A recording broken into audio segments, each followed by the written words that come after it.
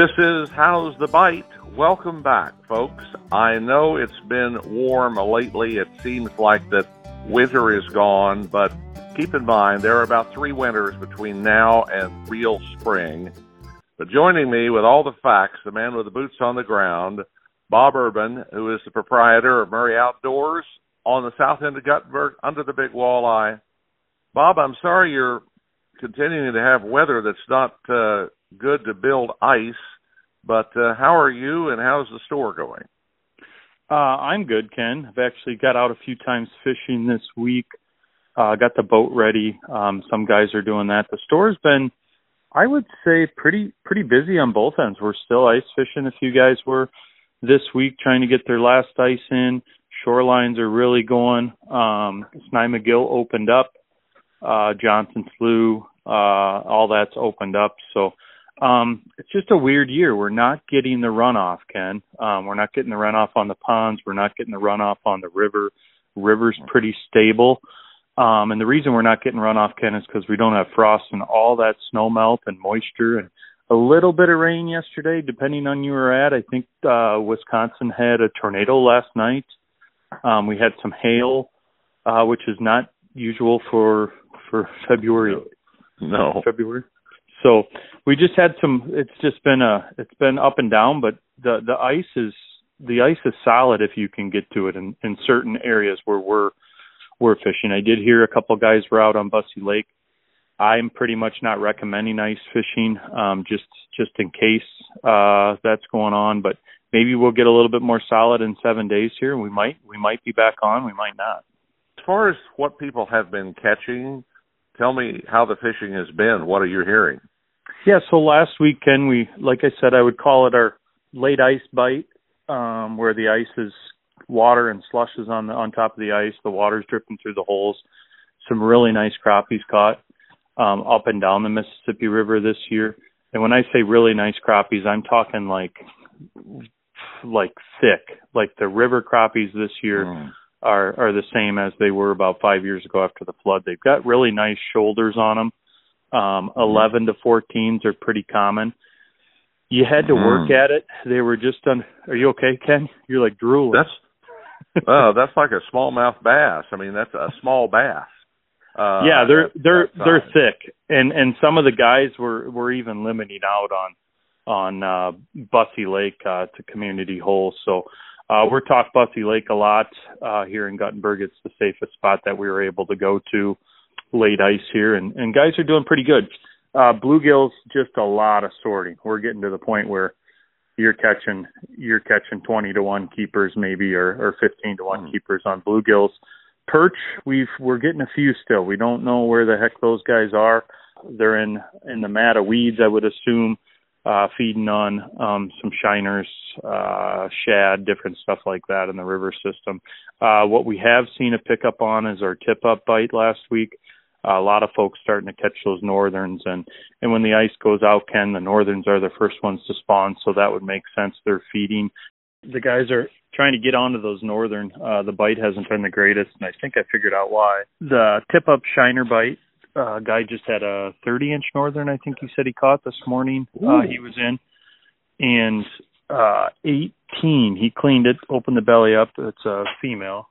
18 shad is what came out of its belly. So those shad that we've been talking about and that the northern have been preoccupied with them and a lot of different shad in the river system this year. That's just evidence that it's exactly what he's saying. So the bait you guys are putting down is for a fish that's already been eating pretty well, and the shad numbers are still quite strong. So are you able to use any other kind of baits that would lure these fish in? Well, the shiners is what we're using, suckers, something similar to that, yeah. So that usually would be the case, so you can kind of match the hatch of the shad. But definitely a lot of bait fish out there, and that's what everything's going to be feeding on. And we've talked about it for the last couple of years now with the shad. That's probably the most oily, growth-producing fish out there in the river. So could be also the reason we're seeing really big crappies. Just talked to a guy this morning that's getting ready for the Sny-McGill ice fishery. They are still going to have it. They opened it up to wherever the heck you want to find some safe ice. There's probably some spots around Prairie that, not safe ice, I shouldn't say, but find some fishable ice.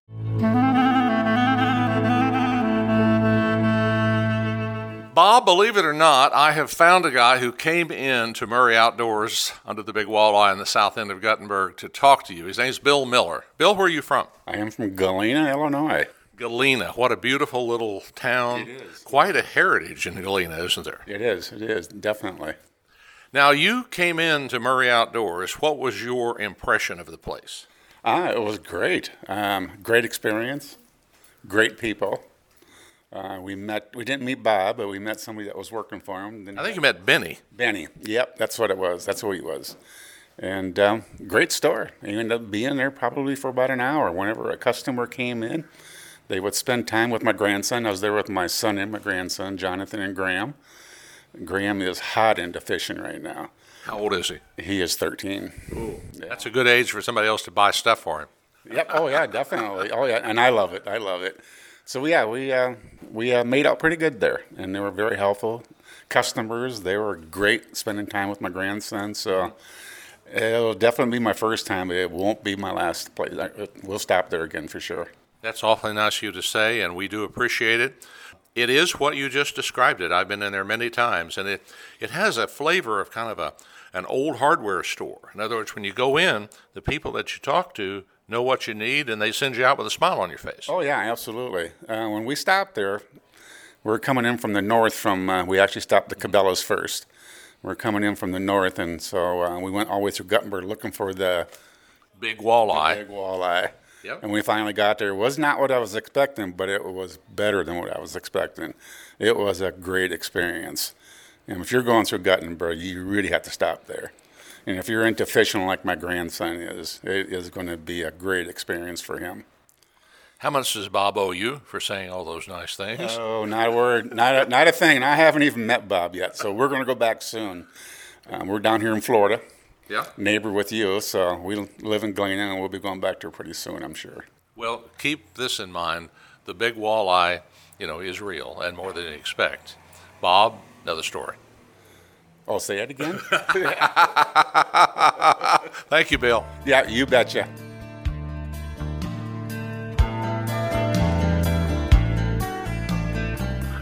Bob, I wanted to tell you something that I think is important. I went through a class this week on CPR, cardiopulmonary resuscitation, and how to use an AED, which is this automatic external defibrillator.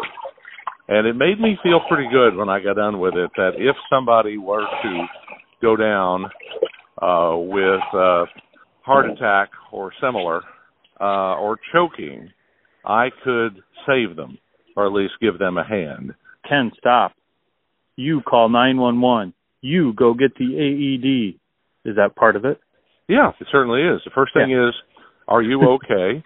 And then from that, if you don't get a pulse or you tell somebody to call 911. Yeah. But if you don't have anybody there, you start CPR, and then you wait until you think you've got them a bit stabilized, and you grab your phone and squeeze it, and if you got the right kind of phone, it will call 911 for you. Nice. Yeah, well, that's not always fun, because mine's called 911 a couple of times, and the Guttenberg Police Department has showed up at my house once saying your phone because you were having trouble.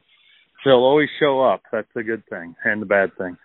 Yeah, but the AED, there's a lot more of those, and once you get that person where that you are pumping some blood, by the way, you don't have to do mouth-to-mouth now. They say only do the compressions in the chest. As soon as you get that AED there and you open it up, it starts telling you what to do. It's pretty amazing. Yeah, you stick 2 pads on the people and you shock. It tells you if they should be shocked and then what their situation is. Yep, yeah, it's definitely, and you're seeing them in a lot of community areas, city areas, buildings all over. So, well, the first thing for everybody, know where one is, and on the island out at Bussey. They are placing them. Now, the challenge in the wintertime is I don't think they can freeze. but they have them in a couple of places they will have, and maybe 3 places this year. So if you're with people or you yourself are at age that you feel like heart attacks happen, know where the AEDs are in your community where you can get one and get it back to the person that may be at risk. Yeah, and most law enforcement officers and obviously ambulance staff, city buildings will have them. So you can always call and check up in your areas. Well, Bob, you got sports shows coming up. When do you get started? Yeah, so we've been prepping for those sports shows. Our first one's going to be down in Des Moines. They're all over right now, Ken. It's basically February's a month of sports shows. Yeah, but we're prepping jigs. Fever. Nolan and I made 3,000 jigs. The guys and I made 4,000 yesterday, so we're at 7,000. We want to be around probably 30,000 going into the Des Moines show that we'll sell. And we spin cast them. I can explain that process later, but just cranking out jigs, getting ready, plastics, and then that's our big business down there in Des Moines. And we'll have a lot of Murray stuff there too, and maybe some deals on some ice stuff, I would imagine. Yeah. So people that are avid ice fishermen who realize this year you can take advantage of Bob. You can strip him of any profitability whatsoever by the time we get into late March. Go for it. It's exactly the truth. Ice stuff will probably be around, it might be 50% off here this month. We'll see how things go. Oh, my goodness. You know, you don't have much that doesn't have a sale on it from time to time. You've had these 15% off of everything sales on holidays and things like that. And then on the plants, you know, they're full price, 25 off, and then you take them to 50% off. And other than selling dead animals at half price, you're pretty good at about marketing everything.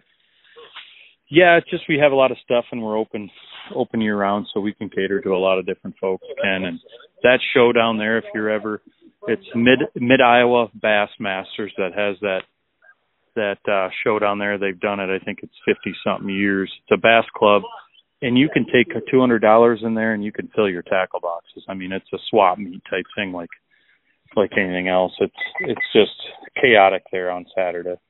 Is this at the State Fairgrounds?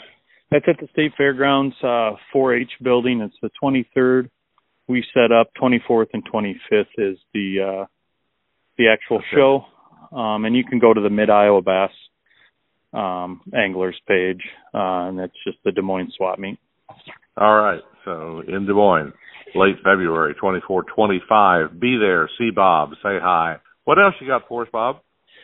Just had a few customers in. We're walleye fishing open water. The guys are buying stinger hooks off the shelf. The fish are a little bit more lethargic. You almost have to bump them in the nose, and they're just kind of grabbing onto the bait. So here, I was using purple hair jigs. Yeah. Yep. No problem. Pulling stick baits, I would think work too. Yeah. Yep. So just telling a guy pulling stick baits, pencil sinkers. I was out a couple times, had a couple decent fish, trying to find perch. I think it's a little too early for them. They're getting a few of those.